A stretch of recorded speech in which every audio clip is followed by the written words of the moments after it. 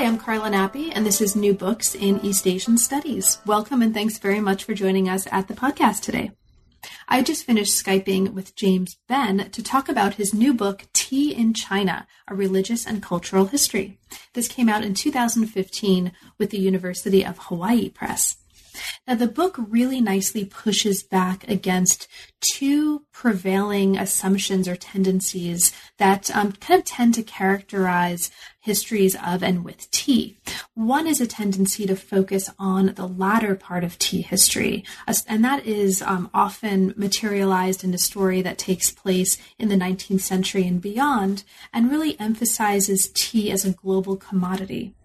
The other is a tendency to push the history of tea back into antiquity and tell stories about a kind of ancient origin of the tea plant that associates it with different national contexts, and in particular with China.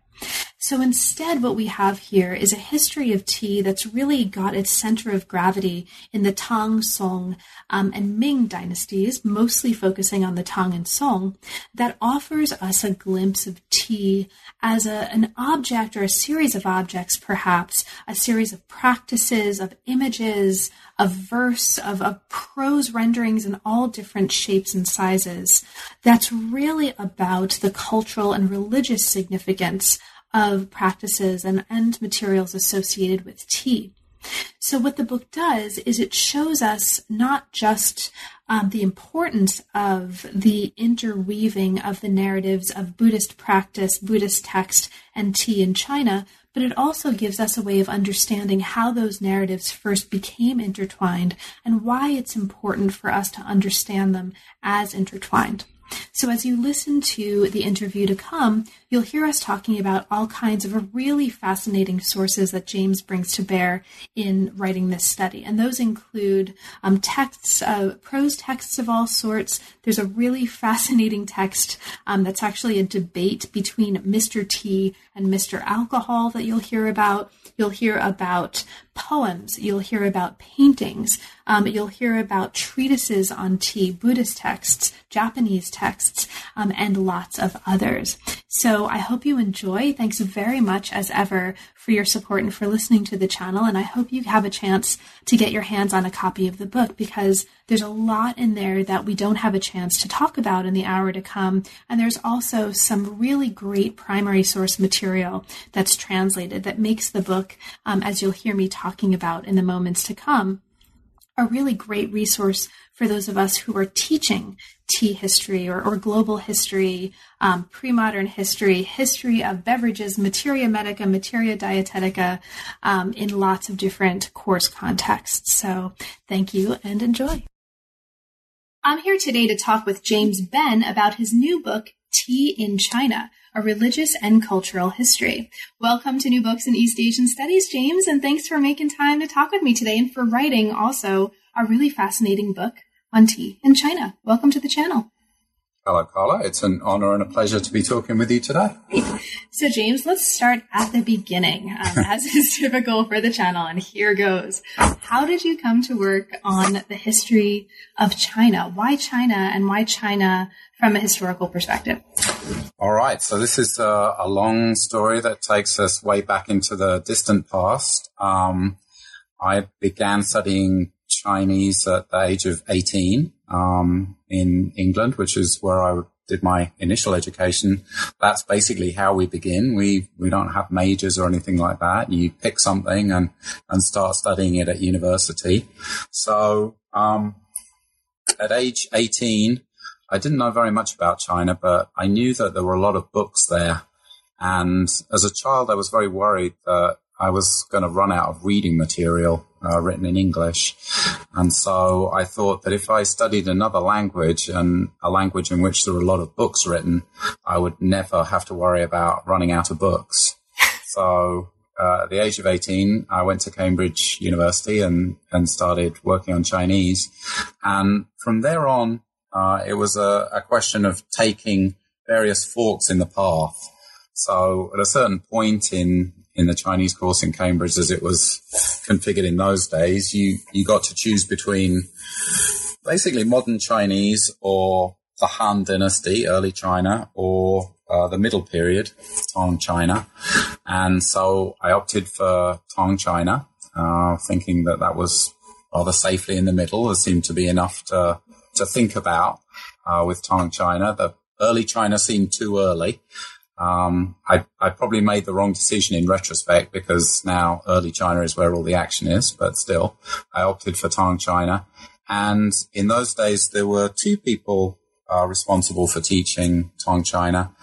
David McMullen, who taught administrative history of the Tang, and Tim Barrett, who taught intellectual history. So I went into it with an open mind, and having spent a bit of time with both of them, I realized that David McMullen basically knew everything there was to know about the administrative history of Tang China. There was really no place in which I could make a contribution, because he really had it covered. And I believe he still does. I still don't think it's possible to make a contribution in that area.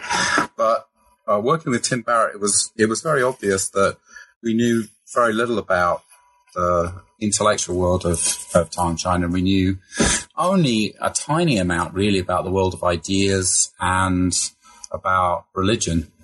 So that's where I started working on Chinese religions, and the first things that I read in Buddhism and Taoism were things written by Chinese people, so I had no real exposure to Chinese religions other than what I was reading written in Chinese.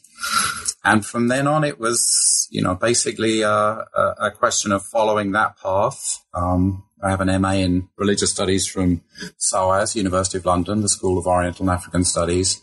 So I worked on this topic there. I worked on tea in China as part of my MA.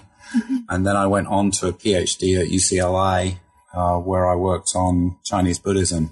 So a series of choices and dating a long way back in my personal history.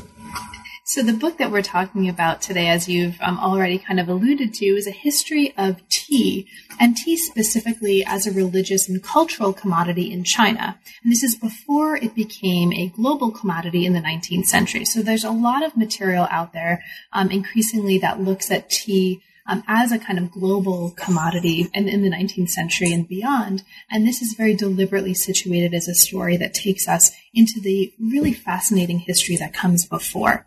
It focuses on the Tang and the Song dynasties, but it extends earlier and a bit later. And one of the last chapters takes us into the Ming and a kind of an environment of connoisseurship in the Ming. And we'll get to that by the end of our conversation, I hope. So you just mentioned that you worked on tea a little bit for your MA. How did you come back to this for this project? And at what point did you decide this was going to be a book-length monographic project for you?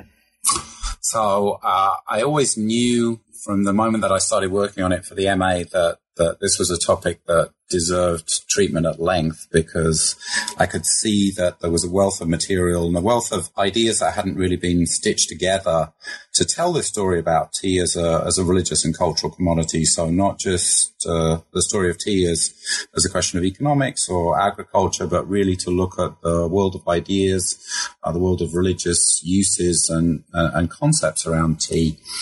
So my intention really was to pursue this topic immediately after the MA and into the PhD.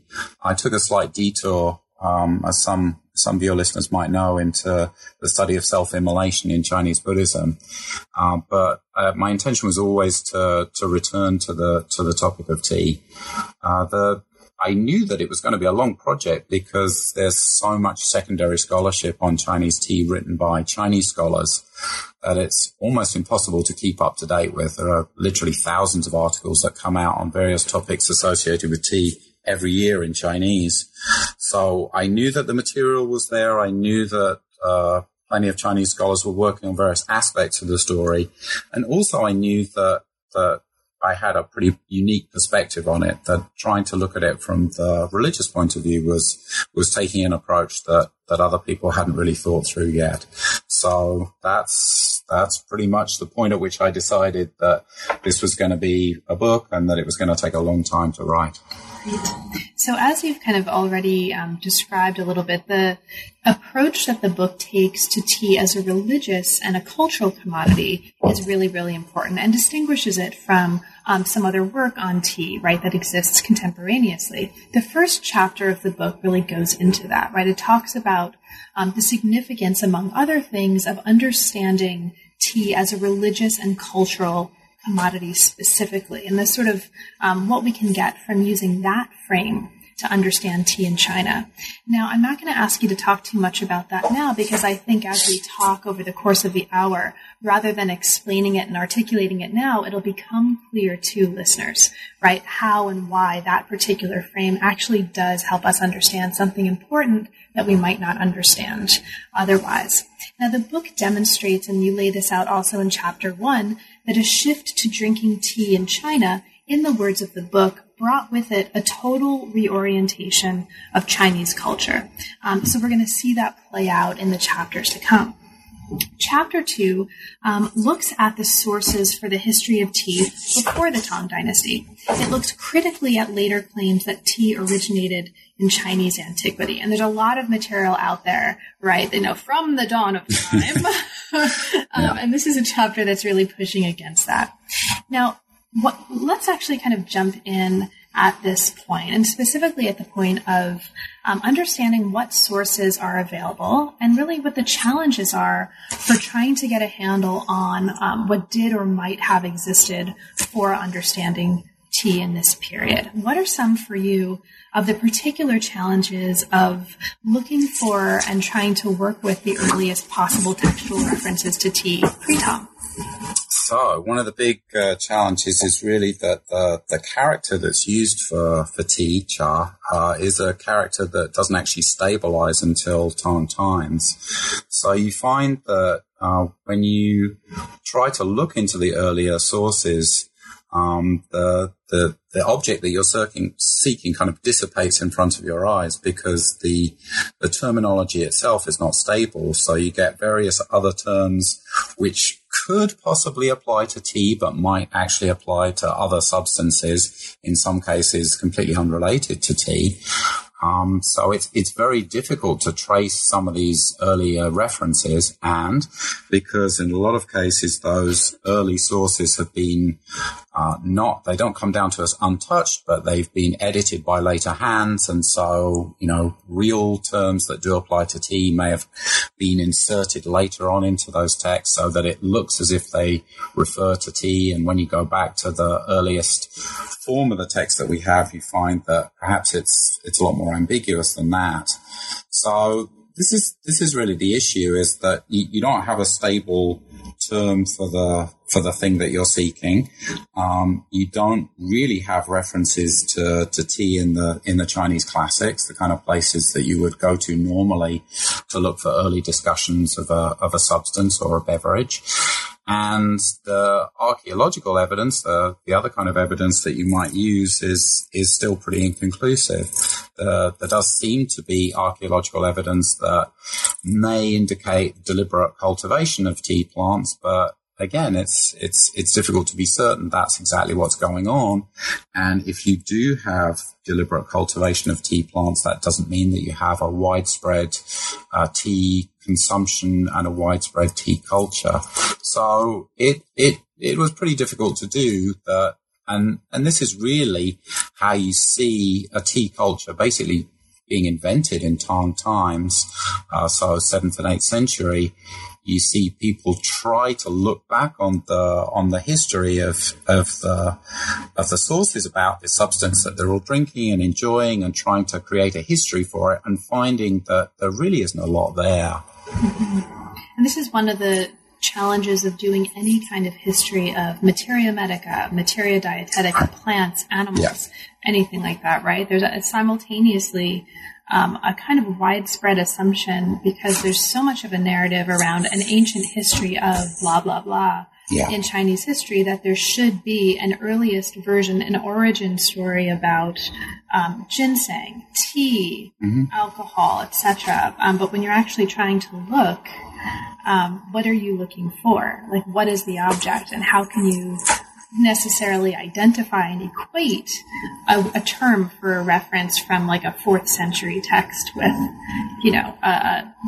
plant growing out of the ground right now. So yeah, I totally get that. And I think it's a really important historiographical issue to bring to our attention. And another actually really interesting and I think fascinating historiographical problem that you point to in this chapter is the kind of challenge and opportunity of reading for absence, right? Right. You talk about the significance of an absence of references to tea in some sources where you would expect to find it, like the Wenchuan, right? Right. Can you talk about that? Because that's also, as a historiographical problem, really, really interesting to think about. Okay, so the Wenchuan is probably the most important literary collection for medieval China. It's the equivalent, basically, of the Bible and Shakespeare, I guess, in terms of the number of important references that it includes. And it's often, a kind of repository of data that the historians will go to see, well, how did medieval people understand X or Y? It's a collection of prose and poetry pieces, so it's a very extensive collection. And you would expect that something that we would imagine to be as ubiquitous as tea, something that people are consuming apparently on a daily basis, that there would be trade upon, that there would be an aesthetics of, that there would be a culture around, is entirely absent from that collection. So that's a strong indicator to me that this is something that people aren't writing about, that doesn't really seem to appear on people's horizon of knowledge as part of a thing that they should know about. And if you contrast that with the Tang, if you contrast that with 7th and 8th centuries and look at literary collections there, and especially collections of poetry, you see this very sudden appearance of tea, people discussing it in multiple ways. So putting those two sources side by side and thinking, well, here we have a snapshot of a literary culture in the Wenchuan, and tea doesn't appear to be in it. Here we have another slightly later snapshot, and tea appears to be everywhere. Then this is a strong indicator to me that there's a cultural shift in between those two time periods. Now, one kind of source that for which there is a really interesting record, or within which there is a really interesting record and account of tea use, is medieval anomaly account, right? So you talk here about the importance of tea in medieval Chinese anomaly accounts, zhiguai, and related kinds of literature. For you, in terms of just your personal sense of this, right, what's most important and most interesting for us to gain from or sort of understand about tea in medieval anomaly accounts? What's most important and kind of most fascinating about that? Okay, so to me, the appearance of tea in these medieval anomaly accounts, so records of strange happenings, strange people, strange places, strange occurrences, is not the kind of glancing reference to people consuming tea or seeing tea, but the kind of odd indications that you get that tea plants were somehow numinous things that grew in strange and unusual places, that might be protected by the things that are not quite human, so kind of wild people. The properties of tea within people's lives as a substance that they might consume that might lead to altered states. Especially properties of tea to transform the body. And these are the kind of themes that you see picked up later on in Tang literature.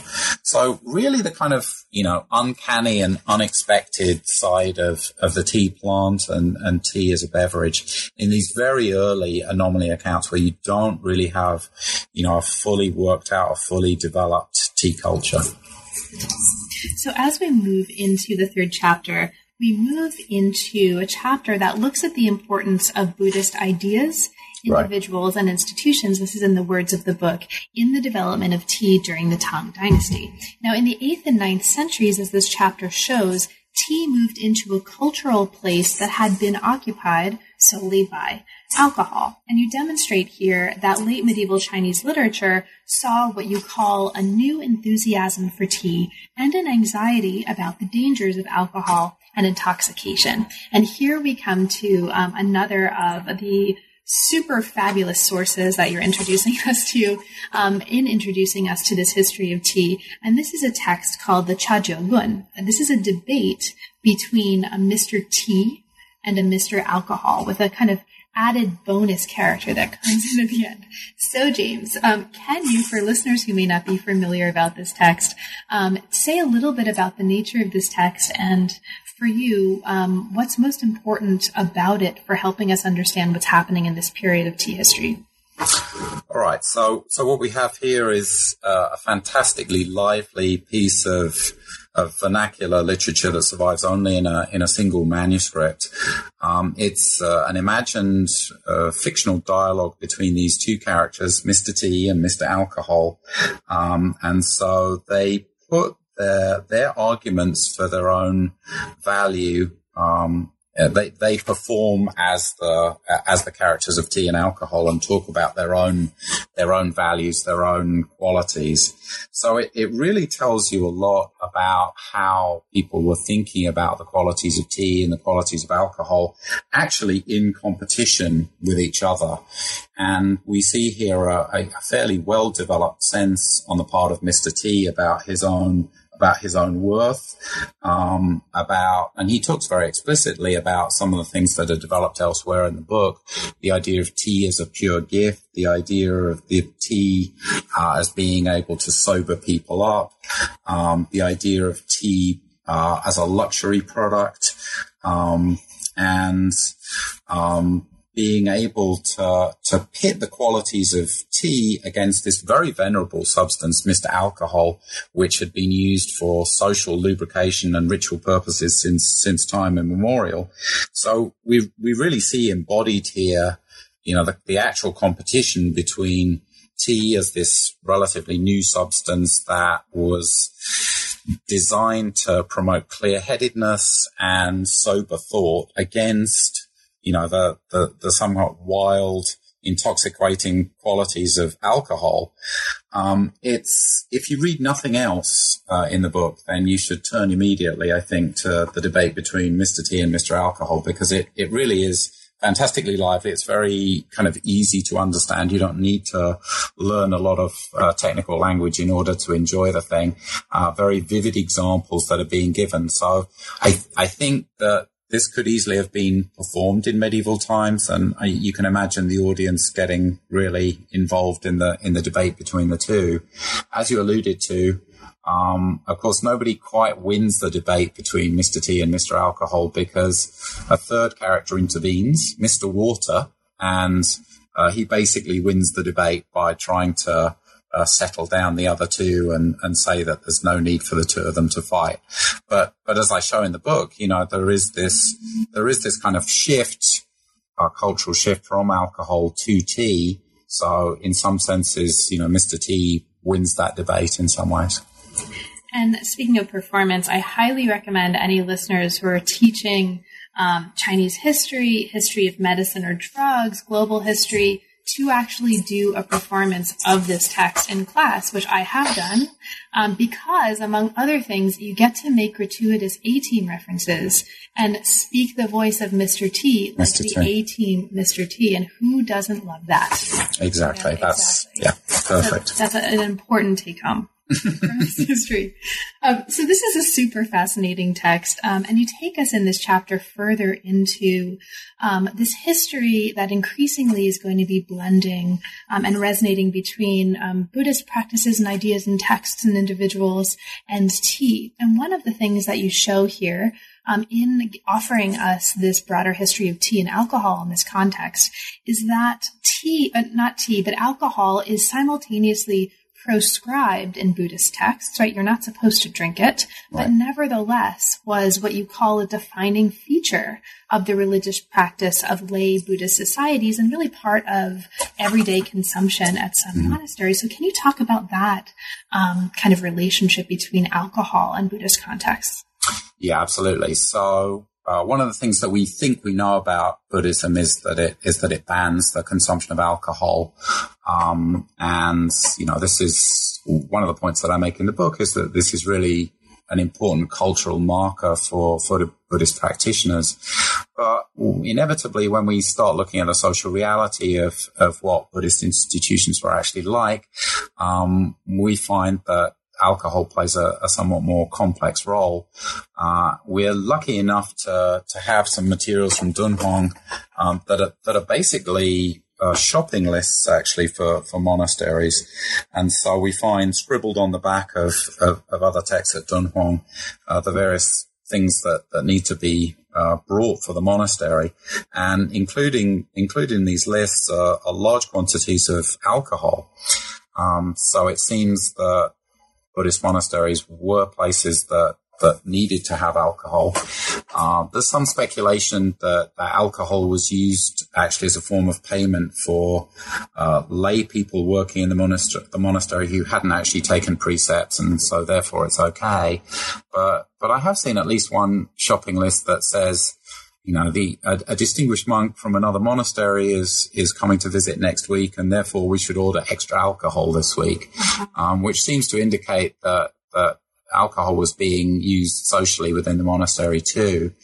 And we also know that lay societies at Dunhuang, so these would have been groups of lay practitioners, usually led by an ordained monastic, also regularly used alcohol in their gatherings.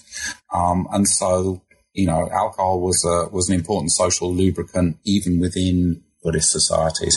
So as is usually the case, there's a difference between precept and practice. I think most of us in Buddhist studies are fairly comfortable with that idea.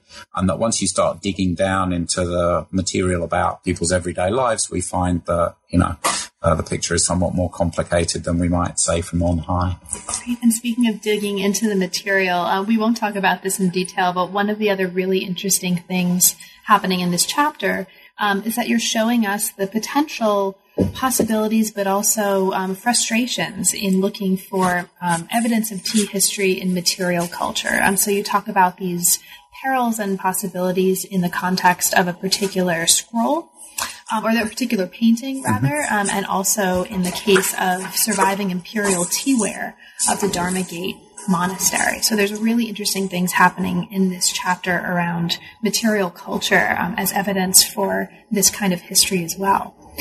And speaking of really fascinating ways to read sources that you might not immediately think of as evidence for a history of tea, we come now to the next chapter. Now, the Tang Dynasty saw really an explosion of, or an outpouring of verse that was dedicated to tea. And chapter 4 looks very closely at Tang tea poetry to understand this phenomenon, and also to consider what we might gain from looking at poetry as a source of evidence for understanding tea history. So, James, this is a really interesting chapter. Can you start us off by really saying just a little bit about how you came to understand this kind of source as a source for the story that you were telling? So I came upon the importance of tea poetry in Tang China for this project with some reluctance, because as an undergraduate I was a notoriously bad reader of Tang poetry, and I think my teachers must be horrified that I dared to take on Tang poetry for this chapter. But basically I had no choice, because a lot of the story that this book wants to tell is about the creation of a new culture and a new aesthetic around tea, and the ideas, concepts, terminology that are used to talk about tea as a new substance. And really the hotbed of creativity where this was happening is actually in Tang poetry. For those of your readers who are not familiar with the importance of poetry during the Tang, the ability to compose poetry was something that was expected basically of all educated people, meaning all educated men, and in some cases educated women too. So that we would expect most people to be involved in the exchange and reading and writing of poetry at the elite level in which a lot of this creativity is going on. So, but when you look at the corpus of surviving Tang poetry, it really is quite extraordinary. The spike in tea poetry, and there's virtually no tea poetry prior to the Tang, and the extraordinary amount of creativity that you find brought to the subject and diversity of views. And you really do find not the most detailed discussions of religious and cultural ideas around tea occurring in poetry, but some of the most vivid and striking examples of the importance of tea consumption going on there. So I really have no option other than to talk about Tang tea poetry at some length, and actually to be bold enough to provide my own translations of a lot of this material. So it really was an absolutely vital source for the book. Now, one of the poems specifically that you pay attention to is a Li Bai poem that you translate as responding to a gift of transcendence palm tea from Yuquan, sent from my nephew, the monk Zhongfu, with preface. Can you maybe open up the importance of this poem a little bit? Why is this so important for the chapter, and what are you particularly fascinated by in this poem?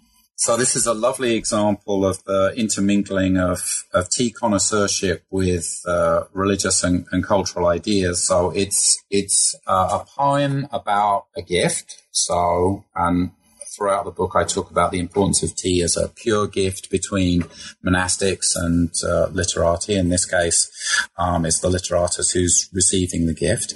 And it's a very specific kind of tea. It's called transcendence palm tea because it's a form of tea that when the leaves dry and form together, they form the shape of a human hand. A kind of rather elongated human hand. But this was called transcendence palm tea because of the nature of the quality of the look of the thing. It's an extraordinary poem, and it has a very detailed preface, which talks about the nature of the tea itself, where this tea grows. And it grows in what's described as a very magical place, actually in a system of caverns that have jade springs, and in those caverns live white bats the size of ravens, according to the preface, and that these bats are supposed to be fantastically long-lived, and their bodies turn white with time. So the tea comes from this magical place. It has these kind of amazing properties to prolong life. So that the tea is coming from a Buddhist monk, but a lot of the description about the quality of the tea belongs to the literature and the aesthetic of Taoism. It's about, youthfulness, transcendence, those kinds of things. So the preface and the paint and the poem itself paint this amazing picture of tea as really a kind of otherworldly substance, something that belongs to almost the supernatural realm. Partly this is kind of hyperbole. It's, he's responding to a gift of a very rare tea. But at the same time, I think there's a good deal of seriousness here that you're pointing to the qualities of tea and its ability to transform the spirit and transform the body, and reaching for the language of religious Taoism to do so. And that was a very nice example for me of the ways in which people try to make sense of this beverage, try to make sense of its properties, and often, create a narrative around tea that points to otherworldly times and places, and points very specifically to religious practices as providing meaning. And that actually brings us really nicely into the next chapter, in terms of pointing to religious practices and their association with tea. So chapter 5 is dedicated to the life and work of Lu Yu, someone who has been called the god of tea. right? And compiler of the world's first book on tea. Now, this chapter focuses on understanding the connections that Lu Yu made between tea and religious practices. So he spent his childhood in a monastery, and you talk here very much about the ways that Buddhist resonances are kind of shaping what's happening in the text and the kind of larger implications of that for what happens afterwards. And we see actually the resonances of that for what happens later as we move through the rest of the chapters of the book. But in the meantime, let's talk about Lu Yu and his text. Can you talk about who he was and his background in terms of what we need to understand about the way that his interest in Buddhism shaped the association of tea with religion in his text? Okay, so Lu Yu is probably a genius, I think, in terms of the ambition of his work and in terms of his own background. He was an orphan. He was brought up in a Buddhist monastery by his adopted father, who was a Buddhist monk. Despite later claims to the contrary, he remained very close to his adopted father throughout his life and memorialized him after his death. There are later attempts to kind of recast Lu Yu as a much more sort of neo-Confucian figure who didn't really have much truck with Buddhism, but that doesn't actually seem to be true at all. Like a lot of people of his generation, he was displaced by the An Lushan Rebellion, which was a massive rebellion that swept across Tang China, has massively disrupted to society and, allowed new spaces for new kind of cultural forms. He's also one of the earliest figures to compose an autobiography in Chinese history, and it's a very kind of eccentric and idiosyncratic autobiography in which he talks about himself in the third person as this kind of wild, wandering hermit kind of figure. But a lot of his associations, as he's writing the classic of tea, are with poets and thinkers who have allegiance both to Buddhism and to Taoism. So I think a consciousness about the religious meaning of tea is never far from his book. But one of the things that really makes him a genius is that it's not very overt in the classic of tea at all. It doesn't have a particularly overt religious message. It's just that it's so well constructed as a description of tea and its properties and how it's grown and how to make it, that it was an immensely successful work. And that really, the religious connotations of the thing are very subtle. They're woven in terms of the anomaly accounts and things that he chooses, and some of the language that he chooses to write about tea. But he doesn't really borrow very overtly from either the language of Buddhism or from Taoism.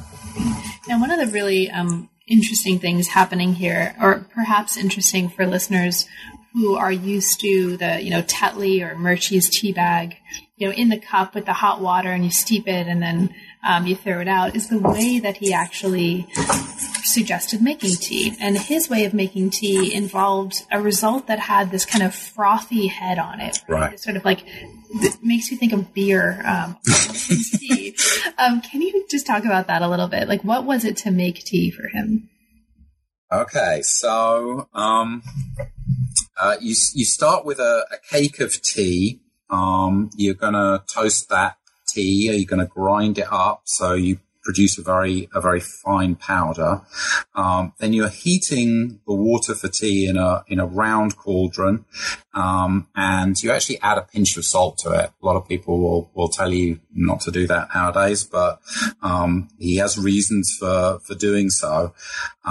It's thought to enhance the flavor, and it softens the water a little bit.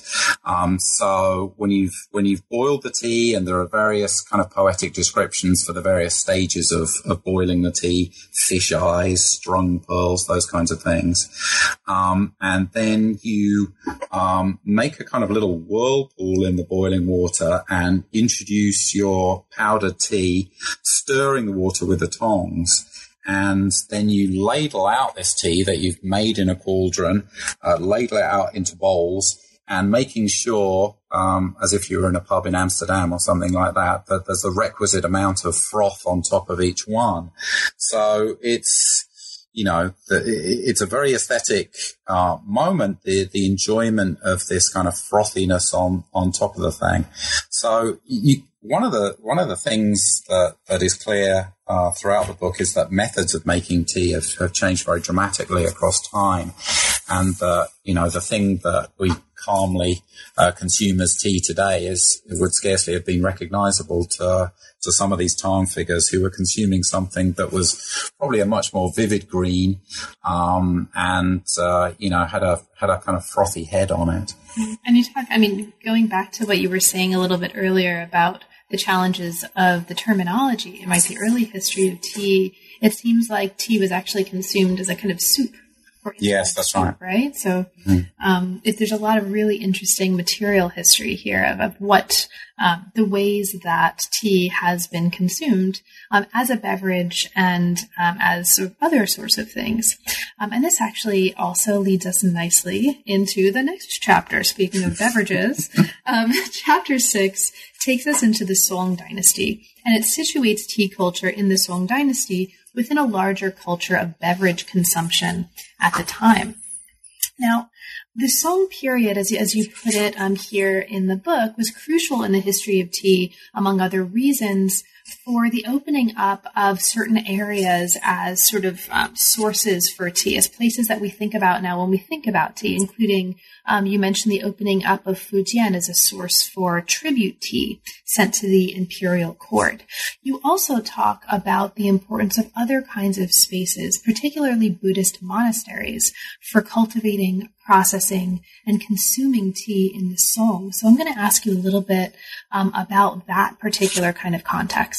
One of the really interesting things that's happening at these Buddhist monasteries is something that you also situate more broadly, and that's a way of consuming tea alongside other kinds of beverages, and specifically other kinds of medicinal decoctions in Song monastic life, and also more broadly. So that's what I'd love to hear you speak a little bit to, understanding tea alongside medicinal concoctions and other kinds of beverages in the context of Song life. Okay, so as we've talked about a little bit so far, the original conception of the book was that tea replaces alcohol as the beverage of choice, and that's one story that's told in the book. When we get to the Song dynasty, things become actually a lot more complicated in a way that I hadn't really appreciated at the outset of the book. And this really becomes evident when we look at the patterns of consumption that go on in Song Buddhist monasteries, according to regulations and with some archaeological evidence to back it up. So it seems that in the Buddhist monastery, monastics were consuming not just tea, but various health-giving medicinal decoctions, often not really medicine per se, but something kind of roughly equivalent to health tonics or the kinds of energy drinks that we might consume today. So we see people not only consuming tea, but decoctions made out of tangerine peel. This is a very common one, or mountain yam. So we know that these kinds of things are being consumed in the monastery. And then when we start to look outside of the Buddhist monastery and look into larger Song society, and especially urban society, it turns out that this is part of a more widespread craze for decoction consumption, so that there are a wide varieties of kind of, everyday health-giving preparations that are being made out of powder, often served in little kind of single-serving packets, so very kind of convenient forms of decoction consumption.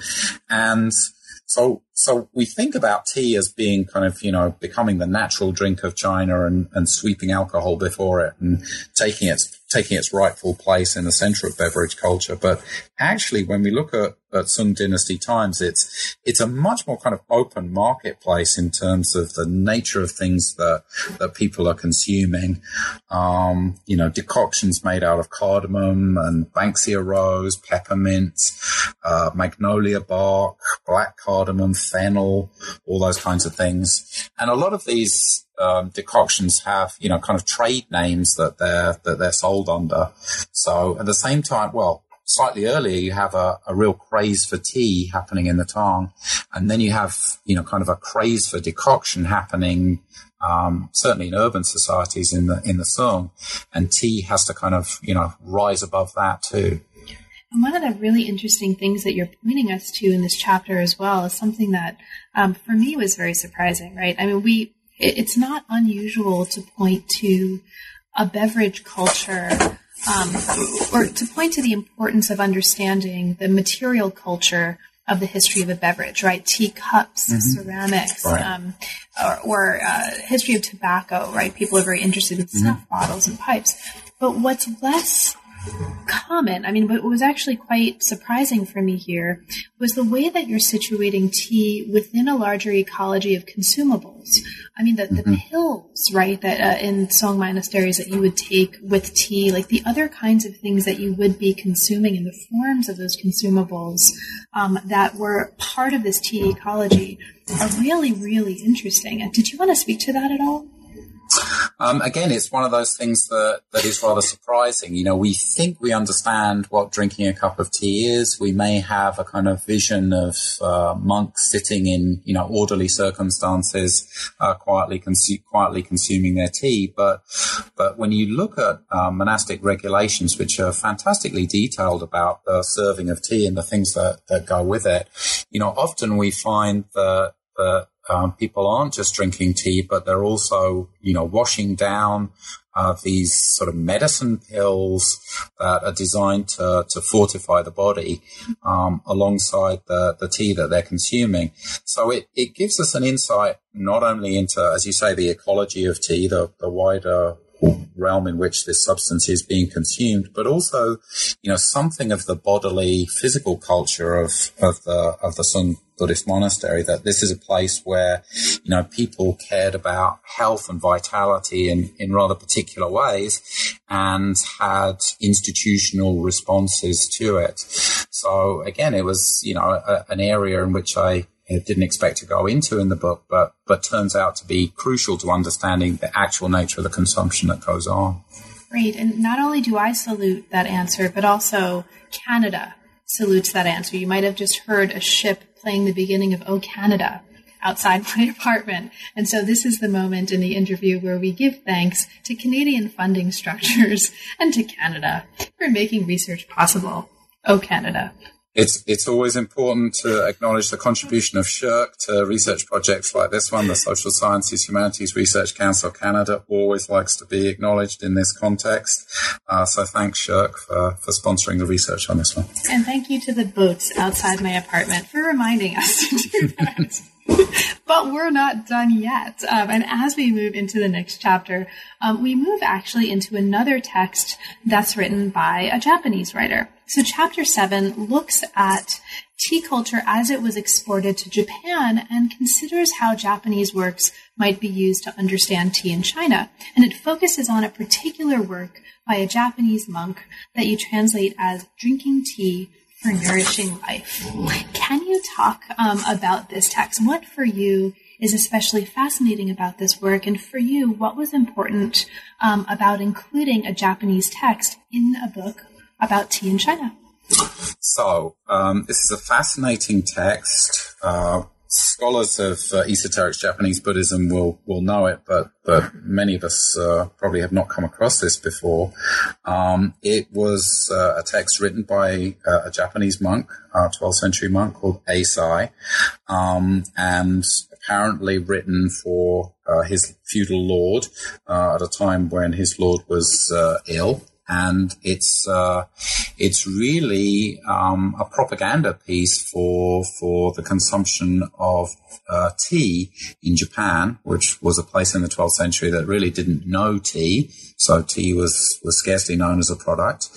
Eisai had been to China, had seen people consuming tea both in the monastery and outside of the monastery. So he knew a bit about the topic, and he was convinced that the specific flavor of tea was something that Japanese people lacked, and that their health was likely to suffer as a consequence for it. So he wrote this text really to publicize the importance of tea. If you actually start examining the text in detail, you'll find it has other interesting things inside it, because it also talks about the importance of using mulberry as a decoction against various forms of disease. So Eisai talks about tea, the names for it, what the tea plant looks like, what the function of tea is, time for picking tea, production of tea, those kinds of things. And then he also goes on to list various diseases and various cures for them using both mulberry and tea. It seemed to me that this was just an absolutely fascinating text, because it marries esoteric Buddhist theory, use of mantras and mandalas, those kinds of things, with the promotion of a new beverage in a very self-conscious and quite unique way. And it seemed to me that historians of Chinese tea had perhaps not looked very closely at this, because they'd consigned it more to the history of Japanese tea, and hadn't looked to see what Eisai actually has to say about tea in China. He actually has some quite interesting things to say that he reports from his own knowledge of the cultivation of tea and his consumption of it in China. So it's something that I really wanted to pick up on, even though, it may not seem at first glance like it belongs in the book, because it's written by a Japanese Buddhist monk. But I think it really provides, a nice kind of outsider's perspective on what's happening with Chinese tea culture, and again, the religious and cultural meaning of the beverage. And one of the great things that the book does, specifically in this chapter, is it gives readers an opportunity to explore the text for themselves and to see for themselves some of the really interesting ways that this text is bringing together concerns with health and medicine, with tea culture, with Buddhist doctrine, etc., because you're actually giving us a translation of the text in this chapter. So the end of this chapter includes a translation of the text. And so that's really worth emphasizing here and marking for listeners, because among other things, it's one of the aspects of the text that makes it really useful, not just for reading and research, but also for teaching. So I can imagine actually excerpting parts of this and assigning this book as a primary source in a lot of different kinds of courses to help students work through some of the sources for understanding the history of tea and of China and of all kinds of things. So listeners who are interested in that, look carefully at the end of chapter 7 and you'll find a translation of this text. But we're not done yet. There are still 2 chapters, and at least one of them I want to make sure that we get to, because it looks at the Ming, which is one of my favorite dynasties. So chapter 8 looks at the religious and cultural history of tea in late imperial China, and it focuses on the Ming period. Now, this chapter explores the kinds of teas that were particularly sought after, that became particularly famous in the Ming, and you take us through a number of named teas. And this was all kind of part of a larger context of tea connoisseurship in this period. So there are a lot of people right now interested in practices of connoisseurship in the Ming, and this chapter takes us into a very particular aspect of that connoisseurship, and as a result, a really, really interesting aspect of this history of tea. Now, there are a lot of different aspects of Ming connoisseurship and its resonance with tea practices that we could talk about, but one that I want to ask you about has to do with a person, or not a person, but a character we talked about a little while ago, and that's Mr. Water. And we talk, so fast forwarding from that text to the Ming, You talk here quite a bit about the importance of water as it's emphasized in connoisseurship texts as a part of appreciating and drinking tea. And specifically, water gets associated really interestingly with Buddhist monasteries. So, James, can you talk about any aspect of that you feel is particularly interesting and important? Water, Ming connoisseurship, tea drinking, and Buddhist monasteries. Okay, so if we think back to Lu Yu's Classic of Tea, he's already talking about the types of water that are appropriate to use for tea making. So, water from mountain springs is much better than the water that you get lower down the mountain. The water that you take from the middle of a running stream is much superior to the water that you get at the edge. So, in a sense, the theme of the understanding of water and various types of water is already embedded in people's consciousness. I think in Ming times, it really gets kind of pushed to an extreme because of the high development of connoisseurship around tea. And, people are competing against very, very fine distinctions of tea growing and tea consumption. So, they're talking about the properties of a tea grown here as opposed to one that's grown, maybe 10 meters away on the other side of the mountain, or tea grown in the shade as opposed to tea grown in the half shade, those kinds of things. And water and the aesthetics of water and water appreciation becomes another very important arena in which people can show their highly refined sensibilities and their highly refined taste. And so you get this, a strong interest in, the various types of water, the various qualities of water, and these tales about people having barrels of water imported from far off places so that they can make exactly the kind of right tea for their guests, made with exactly the right form of water. So I think it's very noticeable in Ming times. You get this massive expansion of literature around tea, and then literature devoted to various types of water. It's long been noted, I think, by scholars of Chinese Buddhism that Buddhist monasteries are often situated in the mountains. They're often situated towards the top of mountains, and they often control vital springs within their monastic grounds. So here again, we have nice examples of, some of the most important springs for spring water for tea connoisseurs being on the grounds of Buddhist monasteries, and that this being, important opportunities for people literati to go to monasteries. They have reasons to visit there that are to do with connoisseurship, but of course, when they're there, there's also exchange with the monks who are living there. Right. So there's a whole lot more that we could talk about in the context of this chapter and in the context of the book. But as we move to our conclusion, I just want to very briefly mention the conclusion of the book and then kind of bring us to a close. So there is also a conclusion, and I just want to kind of mark that for listeners. We won't have a chance to talk about that in any depth, but the conclusion does do important work in pointing to the ways that this history of tea can help us see the significance of the scales of idea, institution, and individual in collectively bringing together this story for us and helping us see tea and its significance in pre-modern China in a new way.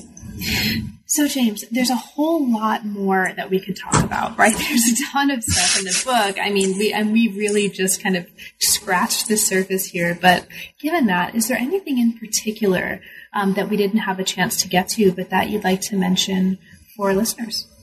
So one of the things that I think would be an interesting direction for scholarship to go in is to go back and see, the kind of fine-grained evidence for a lot of the claims that are made in the book.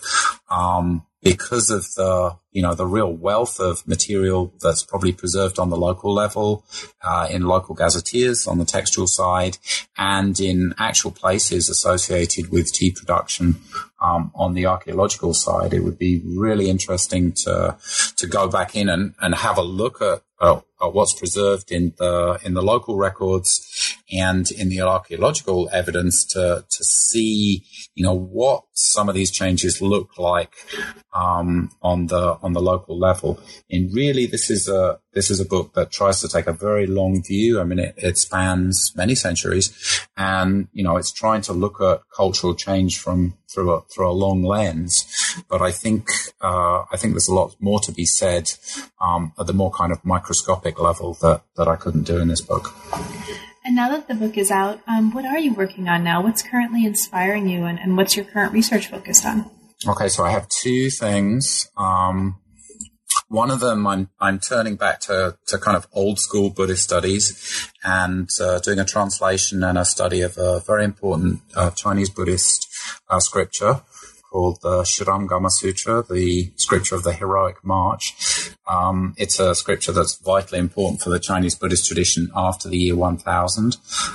So I'm doing an in-depth study of scripture itself, its composition, its reception history, its contents and ideas. And then I have another project that is just in the kind of early developmental stages, and it's looking at religion and military culture in medieval China, especially the Tang. So trying to understand the worlds of military people, their religious understandings, their dealings with the religious world, and then also martial and military imagery that occurs in Buddhist and Taoist texts, images, institutions, those kinds of things. So another kind of, rather massive project. There's a lot to be said on that one. It's going to take me a long time, I think. Well, thanks so much for making time and taking time out of that work to talk with me about the book today. It's really been a pleasure, James, and congratulations on the book. Thank you so much, Carla. It's been a pleasure talking to you this afternoon. You've been listening to New Books in East Asian Studies. Thanks for joining us, and we'll see you next time.